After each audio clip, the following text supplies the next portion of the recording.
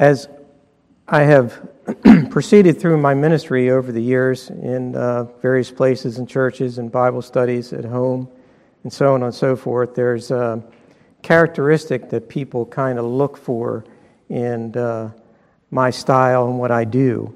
And one of those things is they pay attention to when I bring the Bible up and they look at the Bible and they see all these tabs in there. That's an indication of the work that we're going to be doing. So we're going to go through this, and so there's work for all of us to do. So I sort of cut this list down by about a third. So trying to be sensitive to time. As I was preparing, Psalm 57 has been on my heart all week long, and particularly one verse, but I'd like to read to you. Be merciful unto me, O God, be merciful unto me. For my soul trusteth in thee, yea, in the shadow of thy wings will I make my refuge, until these calamities be overpast. I will cry unto God Most High, unto God that performeth all things for me, and he shall send from heaven and save me from the reproach of him that would swallow me up. Selah. God shall send forth his mercy and his truth. My soul is among lions, and I lie even among them that are set on fire, even the sons of men, whose teeth are spears and arrows, and their tongue a sharp sword. Be thou exalted, O God, above the heavens. Let thy glory be above all the earth. And also in Matthew 24, verse 35, the words of Jesus, heaven and earth shall pass away, but my words shall not pass away. Let's pray. Father, you have called us to yourself, and you have called us into your grace and peace. As the apostle says, to the knowledge of God in the Lord Jesus Christ. So help us this morning toward that end through the deep study of your word. Jesus prayed, sanctify them through thy truth. Thy word is truth. And your truth provides us with life. We need to be built up in our faith, encouraged and strengthened into the things of the Lord.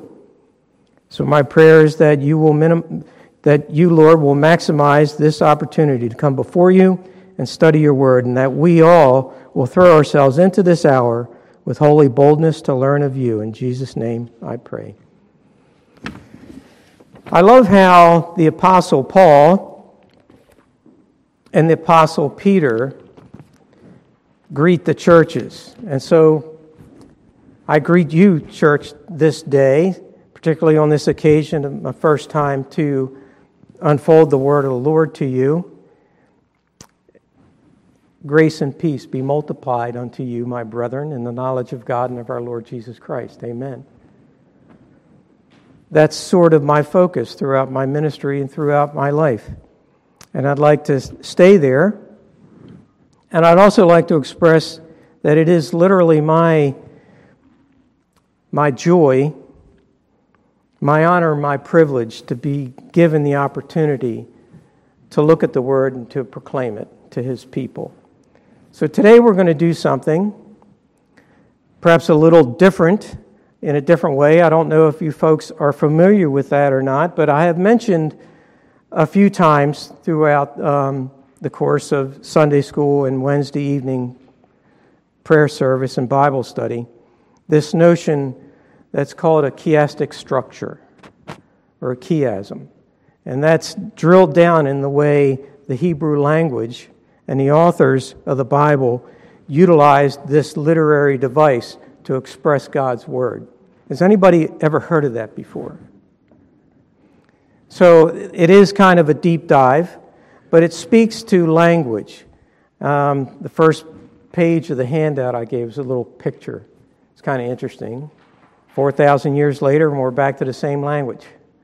There's an upper picture of early writings through tombs and pyramids and caves. It's a cuneiform sort of language that's pictorial in notion, and now in modern days we have these things called the language of emojis on our phone. So it's just an expression of language. And in a way, when we look at the Bible and we live our lives, we realize that no two languages are exactly alike. I have an example on the late addition to the handout last night. The fact that no two languages are alike makes the process of translating more complicated than most people think.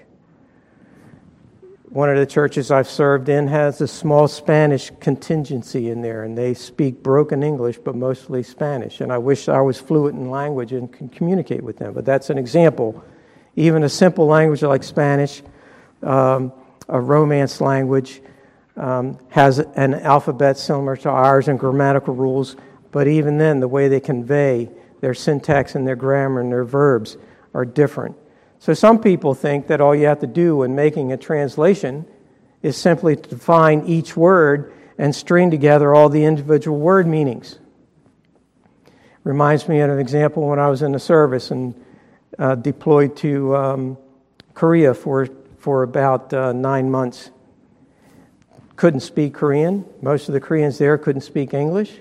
And the principles would work. It doesn't matter how loud or how slow you speak in a different language, they still don't understand it.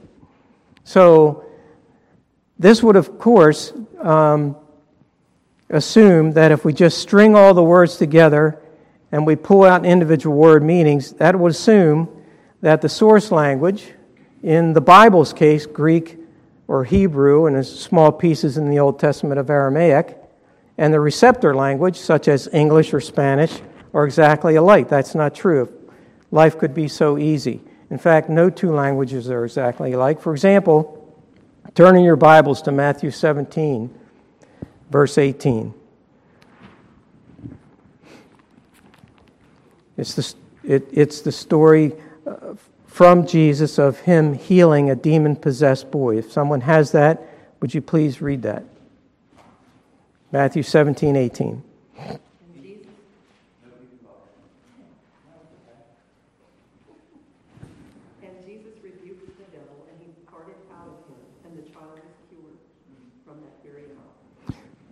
That makes sense to us. It's English. It's a language we're familiar with. But the word-for-word English rendition I supplied for you in that second handout, written below in a transliteration of the Greek. So if we were to technically take a word-for-word literal translation of that phrase, can't speak Greek.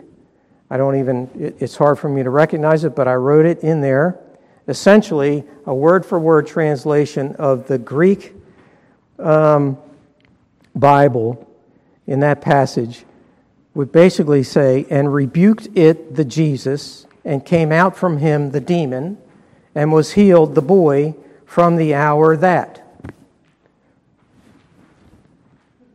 That's true that, when you translate from one language to another, you can't just take just word for word. Right.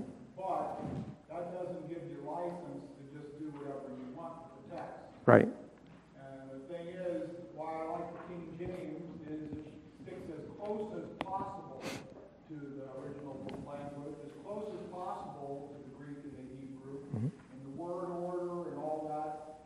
It doesn't stick totally exactly, because it can't do that, but it sticks as close as possible, as literal as possible. And you can stick pretty close, even though you can't stick close exactly with the exact word-for-word translation. Yes, I agree, and I don't challenge that. My point in using the example is just to simply show that all languages are different, and they differ in their structure, they differ in their grammar, their syntax, and the way to convey. And I'm absolutely on board with the best translation that we have is a formal word-for-word literal translation, and we don't change that. So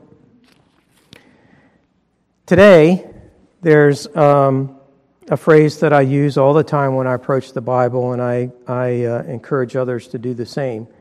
Content without context has no meaning. So if we read anything, and we just look at the content, unless we understand the context, and that's familiar, I'm sure, to all of us here, that we look at the Bible in its entirety and we try to establish the context. Otherwise, it has no meaning. So, our objective is to understand how considering the source languages of the Bible, insofar as looking at the literary structure of the text and how is it arranged to convey and communicate ideas within that culture's language, can enhance our understanding of the meaning and focus of the passage. One of the guiding principles in Scripture forms this little purpose statement that I have for us as believers, and for anybody really when they look at the Bible. The theological nature of the text must capture our primary attention. What do I mean by that? If we just say, what does theological mean, or what does the word theology mean? It's a Greek term, theos, meaning God, ology meaning the study of. So theology or theological nature means we're looking at the study of God. We're trying to discover what He has to say to us in His Word. So, there's an example, the role of the prophets and prophecy in Scripture. The biblical prophecies we find throughout the Bible, from a theological perspective, are more interested in revealing God than in revealing the future. There's a lot of people out there that are into prophecy and predicting prophecy, when this is going to happen, when that is going to happen. Well, frankly, it only happens when God says so, not when man says so. So we have to drive ourselves into looking at the Bible that way. The job of the prophets was essentially to herald God's word, to reveal God in His word. We see stated in Jeremiah 1:4, "Then the word of the Lord came unto me, saying," God was calling Jeremiah into His service, not primarily to reveal events, which in fact He did, but to reveal His truth for the people, using the foreboding coming events as a tool to get the people's attention as to the seriousness of the condition. But our human tendency is not to think theologically. We generally think about trying to understand these things in light of ourselves or in our own natural terms.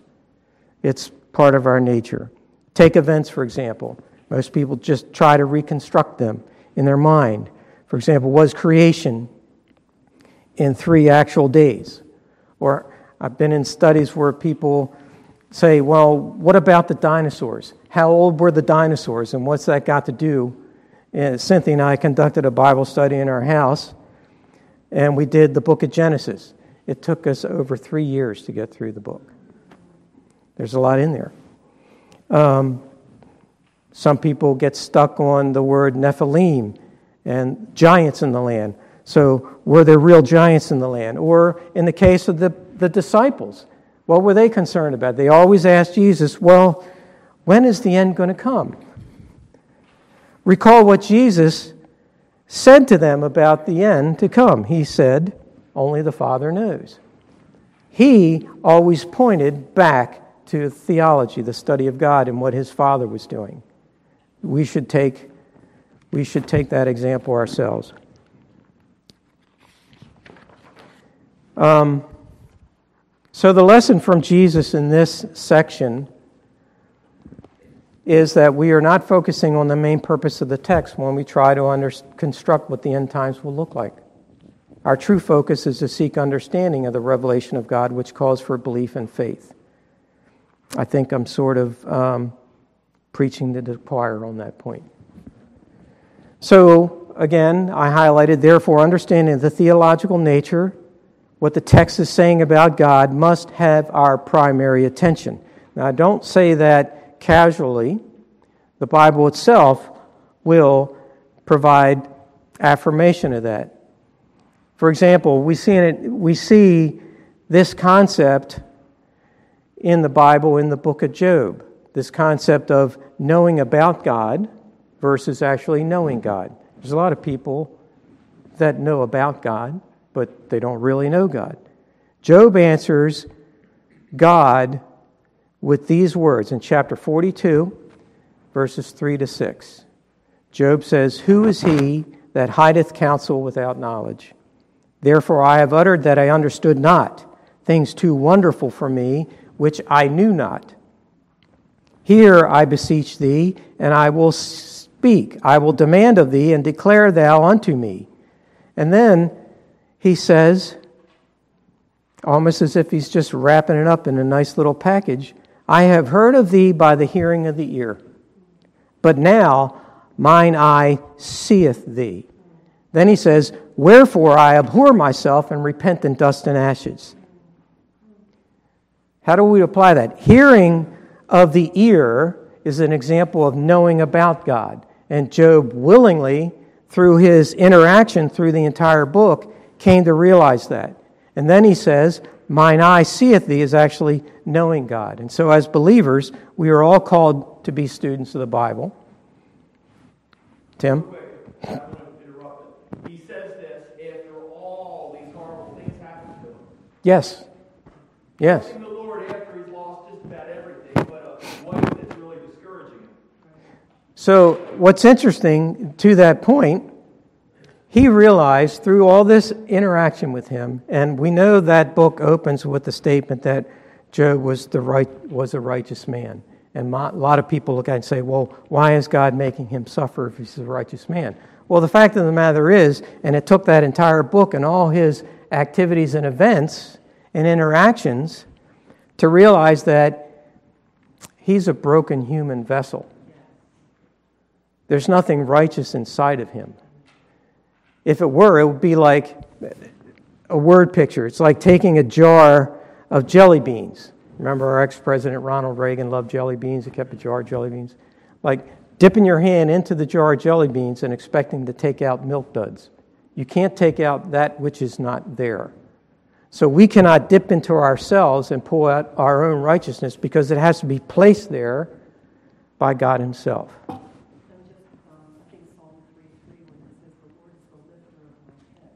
Yes. Can't even lift our own heads without him doing that. Yes. Good point. So, moving along, our objective today is to try to understand a little bit more about the Hebrew language, primarily how this language uses certain literary structures and devices to communicate the thoughts and intention of the author of Scripture. It's not an easy topic. I don't expect anybody to get it right away. I've been looking at this for years. It's a tough subject, but it's really revealing when you begin to see these things. And so I apologize for the thick handout, but it's not easy subject to convey just verbally. We all need pictures. So one of the devices that the Hebrew language uses are called chiasms, or chiastic structure. By definition, a chiasm is a literary structure where parallel elements correspond in an inverted order. And they use our alphabet. For example, the in your handout on page 2, I think, they use our alphabet, A, B, C, C, B, A. So it's sort of a mirror image that's reflecting in reverse order. You start off with a statement, and then you end in that structure with the same statement, and it builds to the center. So another way to describe it is a sequence of ideas that's presented and then repeated in reverse order. The result, like I said, is a mirror effect as the ideas are reflected back to us in a passage. And each idea is connected to its reflection by a repeated word, often in related form. Now we might pause for a second to qualify this. Why is the Hebrew language like that? Why is it so different? The Hebrew alphabet is only 22 letters. Our alphabet is 26. Anybody willing to take a stab as why we use these things? Back in the day, most people were illiterate. They couldn't read, they couldn't write. There was a shortage of writing materials, so all that stuff actually was with the educated or the rabbis, the clergy, the elders, the priests, so on and so forth. And they read from the scrolls. And one of their methods to get people to understand is to repeat a structure so they could go in their mind and learn it without being able to read it. Remember, sometimes I don't know if they still do it in school now.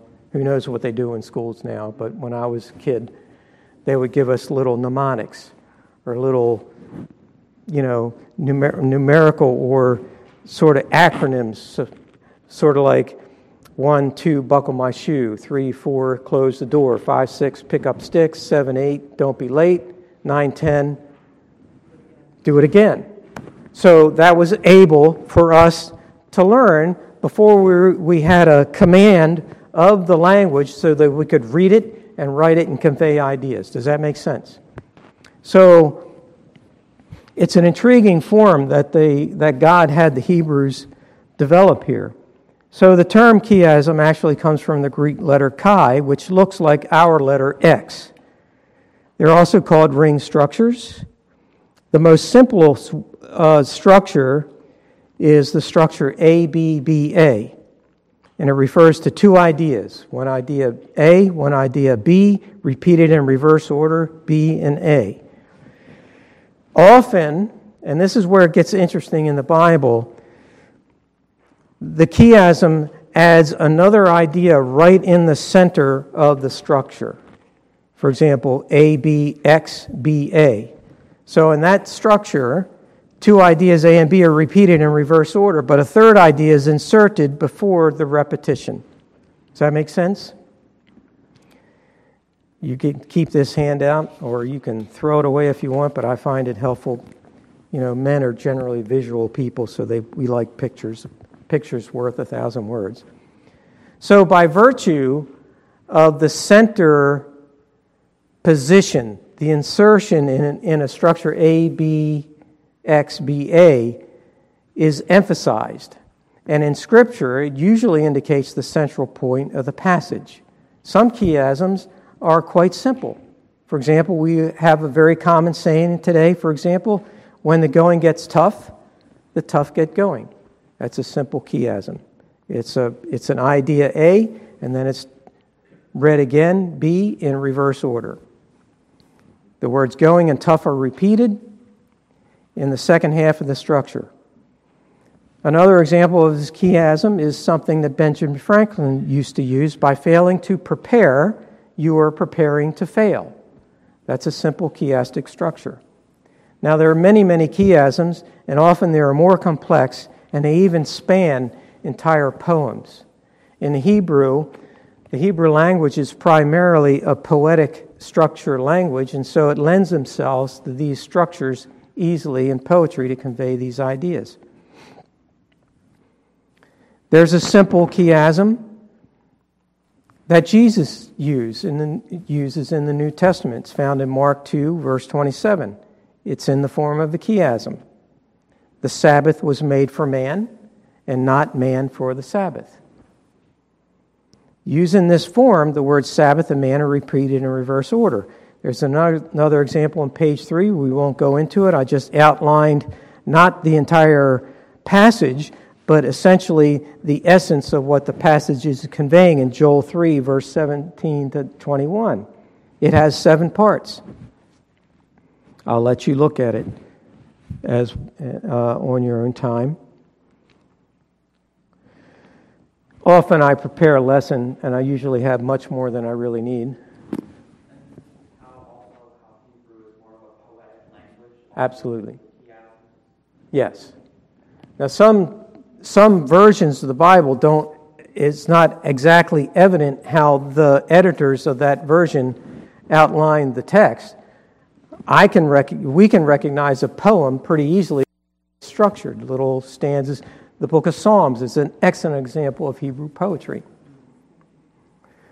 There's lots of it in there, and one of the key features of it is, like you stated, is that balance or symmetry. Every verse or phrase is supposed to be balanced, and we call that parallelism. Pastor Olson. Yeah, that's a good point. This is Hebrew poetry, and it's different than our poetry. Yes. And our poetry is rhyming, basically. Yes. Roses are red, violets are blue. Yes. But they didn't do that with the Hebrew. They used these chiasms. They used repetition as poetry. Yes. Great point. The Bible also, in its poetry, is marked by the use of repetition, not necessarily rhyming. That's a key distinction. It also has a fondness for what's called alphabetical acrostics. So what does that big word mean? Basically, each verse begins with a successive letter of the Hebrew alphabet. And also the employment of metaphors and similes. What are they? A metaphor lets one reality stand for another. For example, Psalm 23, verse 1, "The Lord is my shepherd." It's a simple metaphor.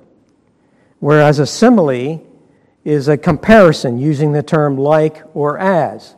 The psalmist uses a simile in Psalm 22:14 by saying, "My heart is like wax." So when you develop a recognition and a sense of how that language, the original source language of the Bible, conveys these ideas, it helps us understand a little bit more. The Psalms are rich in metaphors for God, frequently for those that portray Him as a place of refuge, a shelter, or a protection.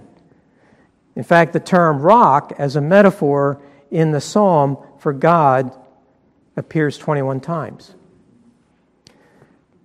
On page 4 of your handout, one of the earliest chiastic structures in Scripture. Turn to your Bible to Genesis 2, verse 4. Very, very early on in Scripture. Literally the beginning of the second chapter of the entire book. God's Word says, "These are the generations of the heavens and of the earth when they were created, in the day that the Lord God made the earth and the heavens." I broke that structure apart right below that on page 4 of your handout. The structure is A, the heavens and the earth when they were created. B, in the day that the Lord God made. A repetition, mirror image, the earth and the heavens. So when you look at that structure, what strikes you as the primary point of that passage? And if people saw this, that the primary point of the passage is that the Lord God made. The Lord God makes. We can be resourceful. We can make things. We can't create things. We're given those talents and those gifts of the Spirit, so to speak, from God, but we can't create.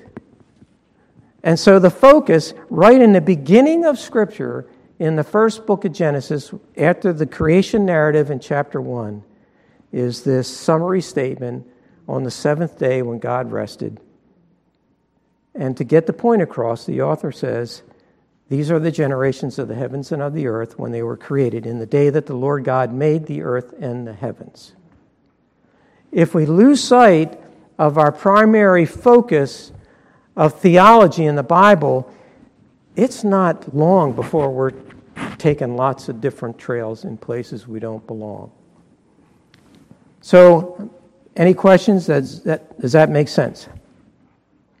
Just a quick statement. Mm-hmm. Today, of course, we've talked many times about how, with this new gospel theology, the Old Testament is basically abrogated and it's old news. Right.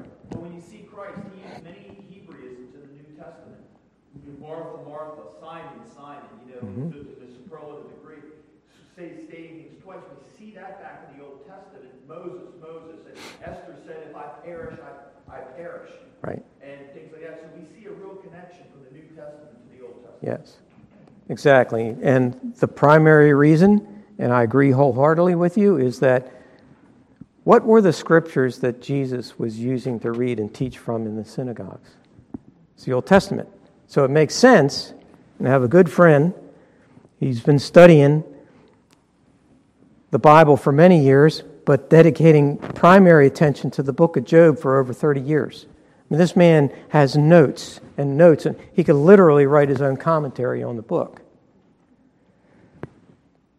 If we are to understand what Jesus is saying and what the writers of the New Testament are saying, we have to understand Old Testament theology. We have to go back to the beginning, so to speak.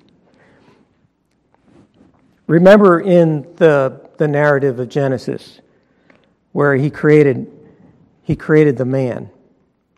And God breathed the breath of life into man and transformed his form into a living being or a living soul. This man, he made man, became a spiritual being with the capacity for serving and fellowshipping with God. The translation into our lives, all throughout until our Lord returns, is this notion of inbreathing. We talk of it in terms of the inbreathing or the indwelling of the Holy Spirit inside of us. Jesus promised that. He said to the apostles in the Gospel of John, I have many things to tell you, but you are not ready to hear them, but I will not leave you as orphans. I will give you the Paraclete, the counselor, the teacher. That's the Holy Spirit. Let me give you a little example of how this works, and it's another slight example of how interesting the Hebrew language is. Go, if you have time later today or this week, go to the section in Genesis chapters 15 through 17. That's a section that talks about the covenant that God then makes and solidifies with Abraham and Sarah. The significance of the name change for Abraham and Sarah helps us in seeing that the center point of the chiasm is the most important theological point of the passage. What were their names before the covenant? Abram and Sarai. There's no H in there. He changed their names to Abraham and Sarah. What does that take? That actually takes, and this is a great picture of when God created man, grabbed a lump of clay, formed him into a man, and breathed life into him. The exhaling of breath is necessary to form the Hebrew letter H sound in their name, and that parallels that of the Lord breathing life into man in the garden. So this is God breathing life. It's a sign of the covenant. I'm going to make you a new man. So that name change is significant because you have to breathe out to say Abraham. A little softer way for Sarah, but you're still coming out. That's not there in their initial name of Abram and Sarai. So it's an example of this inbreathing life. There's another example of a chiastic structure in the Bible. It's also found in Genesis. Look at Genesis chapter 49, verses 1 through 27. That should be familiar to all of us. That's the record of Jacob on his deathbed, blessing his sons. It is interesting. I didn't spell that out in your handout. I'm going to let you do a little work to go look at it yourself. But it's interesting that Jacob tells his sons to listen and assemble. He says, ye sons of Jacob, immediately followed by, listen or hearken unto Israel your father. He starts off, ye sons of Jacob, his name before. God changed his name to Israel. It's fascinating to see that. He tells his sons to listen to their father by the covenant name the Lord God gave to Jacob. Verses 3 through 17 denotes the first half of the structure. He's listing his sons by name, and he's giving them information about the things to come, what might befall them in the last days. There's the center of the structure, verse 18, and then there's the completion of that passage, verses 9 through 27. What do you see when you look at verse 18? If you're reading through it, it probably has struck you at times when you've read that passage. Here's this passage, Jacob's on his deathbed, going to bless his sons, and for some reason there's this interesting comment right in the middle of it, and you say, well, what's he talking about? Well, it's an example of the biblical author pointing us to the structure is what the point is. Jacob says, I have waited for thy salvation, O Lord. How can you, and you look at what happens to their sons as Genesis unfolds and the rest of the Pentateuch unfolds, and you say, well, if they just kept their eye on the prize, if we just kept our eye on the prize, it doesn't mean our life is going to be any easier, but it will guarantee that God loves His people and He will bless you. By the way, the Hebrew word for bless is the same word for curse. So, it goes back to my opening statement. Context without context has no meaning. If we don't understand the context, we don't understand whether God's blessing or cursing or why.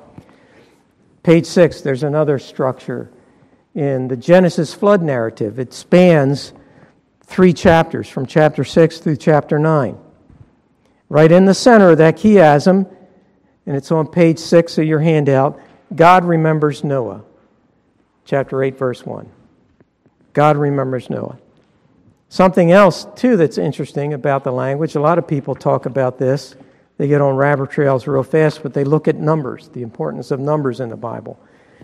Those are important, but there's even sort of a numerical mini chiasm of 3 numbers, 7s, 40s, and 150s. It's on page 7 of your handout. Starts off 7 days waiting to enter the ark. Chapter 7, verse 4. That's repeated in a mirror image in chapter 8, verse 12. Second 7 days waiting for a dove.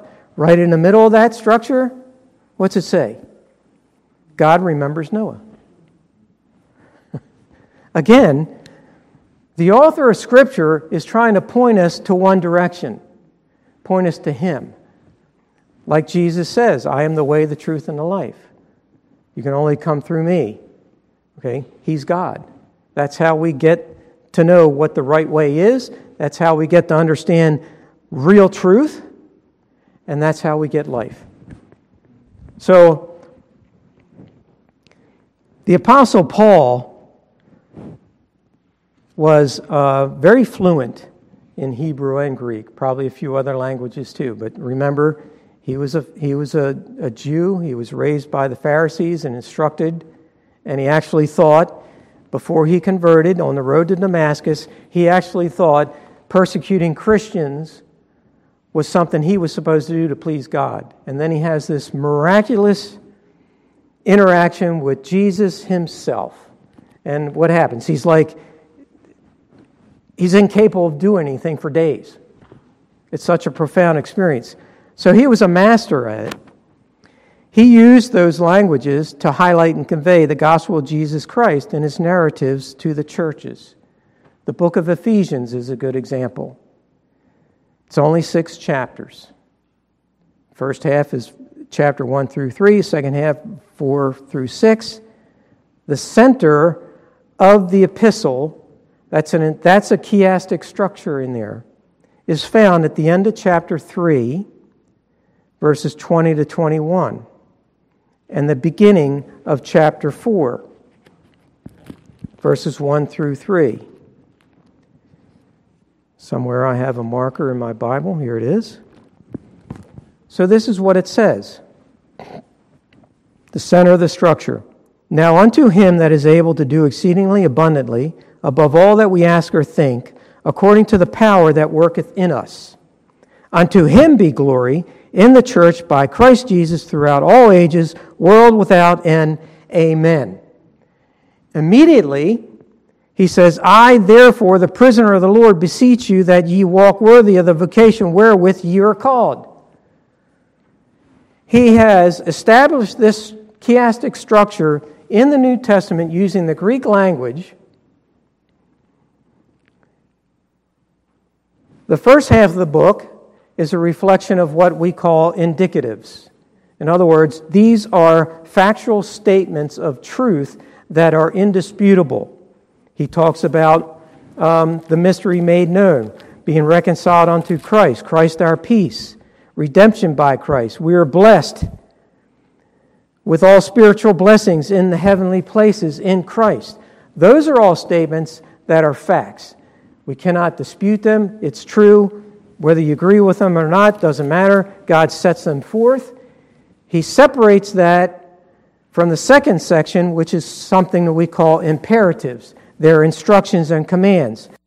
Also indisputable, and they're also necessary for a good Christian testimony, which is why he starts off, he closes the indicatives with a high doxology, a high praise to God.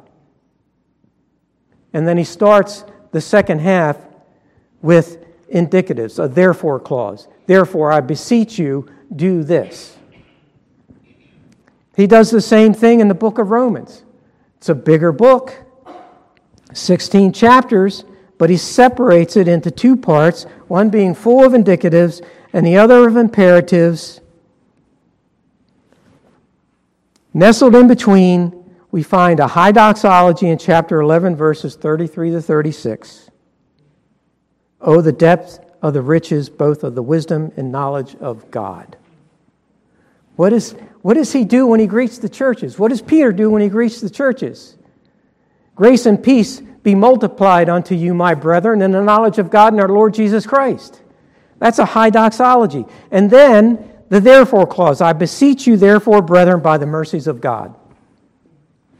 It's almost like in Romans, the first 11 chapters, real quick. He's like a prophet. Yes. And then as soon as he hits chapter 12, it's more like showing the heart of the pastor. Yes. Personal Christian application all the way through the rest of it. Let love without dissimulation, abhor that which is evil, cleave to that which is good. Yes. And showing the Christian church how to be unified as Christ is the head. Yes. So you can see the whole transfer from those last three verses that you preached on Yes. a few weeks ago.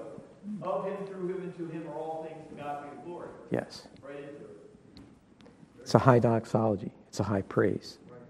I love when you incorporate in your worship service the doxology.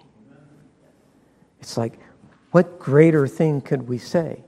Why would we want to break ranks and not continue that heartful worship and praise to God with anything else?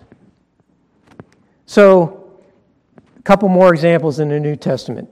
Paul understood the original languages of the Bible, and he knew how to use their structures to convey the truth of God's Word. 1 Corinthians 12 through 14. It's a huge section of Scripture. It's a simple chiasm. A, 12, 1 through 31, he talks about spiritual gifts. The B in the center, love, the greatest gift. A, spiritual gifts, prophecy, and tongues in chapter 14. Galatians 4, verses 1 through 7 is another example.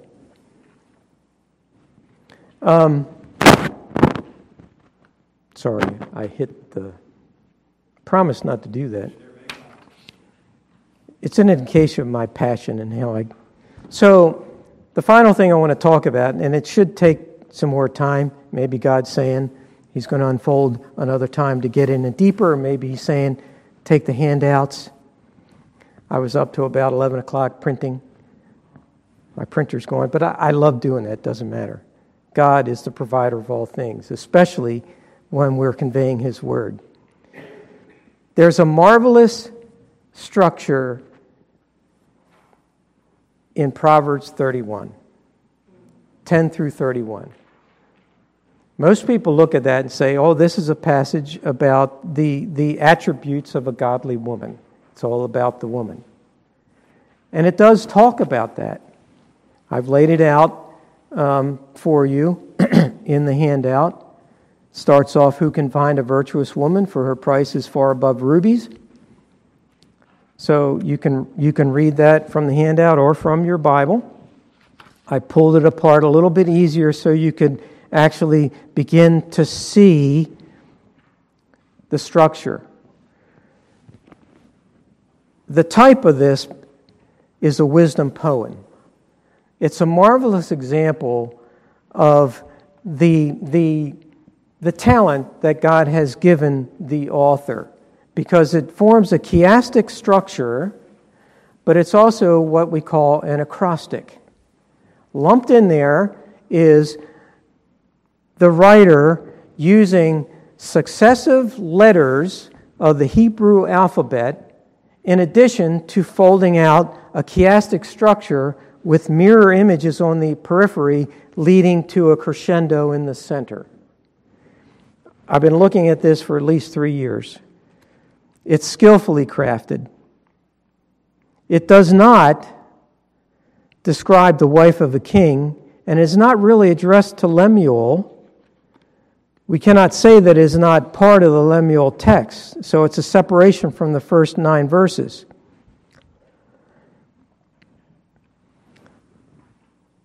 It is part of the canon. Each verse in here is a successive letter of the Hebrew alphabet. It's an acrostic, it's chiastic in structure. Either one or the other is actually worthy of sufficient evidence of talking about the poet's skill in the use of the language. But towards the end of your handout, I pulled out the structure. Now, notice too that there's a combination of verses that form the ideas. It starts off with a high value of a good wife. All the way at the end, it talks about the high value of a good wife, verses 30 through 31. Look what's right in the center. Public respect for a husband. So, it's not saying this is what you have to be a godly woman. Of course, we can say that, but it's really pointing in the direction, because the first 9 verses is Lemuel's mother telling him how to be a godly king and things to stay away from. And then it says, if you want respect as a husband, this is the kind of wife you should have.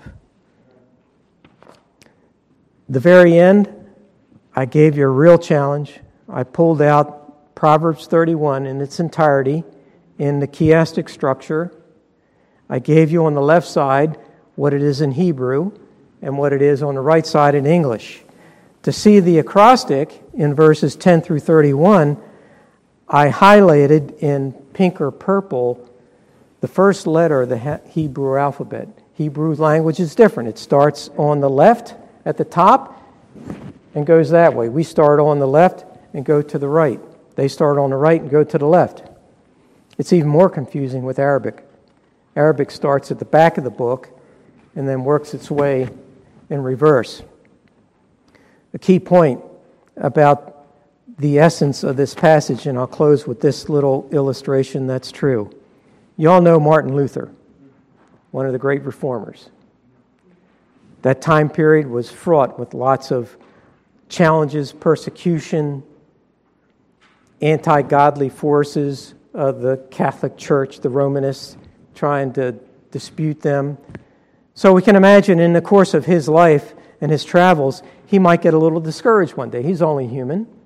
This is a true story. So he gets up one morning, goes down into his kitchen, sits down. His wife, who is an illustration of the woman in Proverbs 31, she sees him sitting there pouting, going through his antics. Why do I even bother going out through the day? His wife, I think her name was Catherine, she comes in, fixes him breakfast, brings it into him, serves him on the table. She's dressed all in black, completely in black. Martin Luther looks up at her and he says, "Who died?" She says, "Apparently God did by the way you're acting." Pastor Olson, would you please?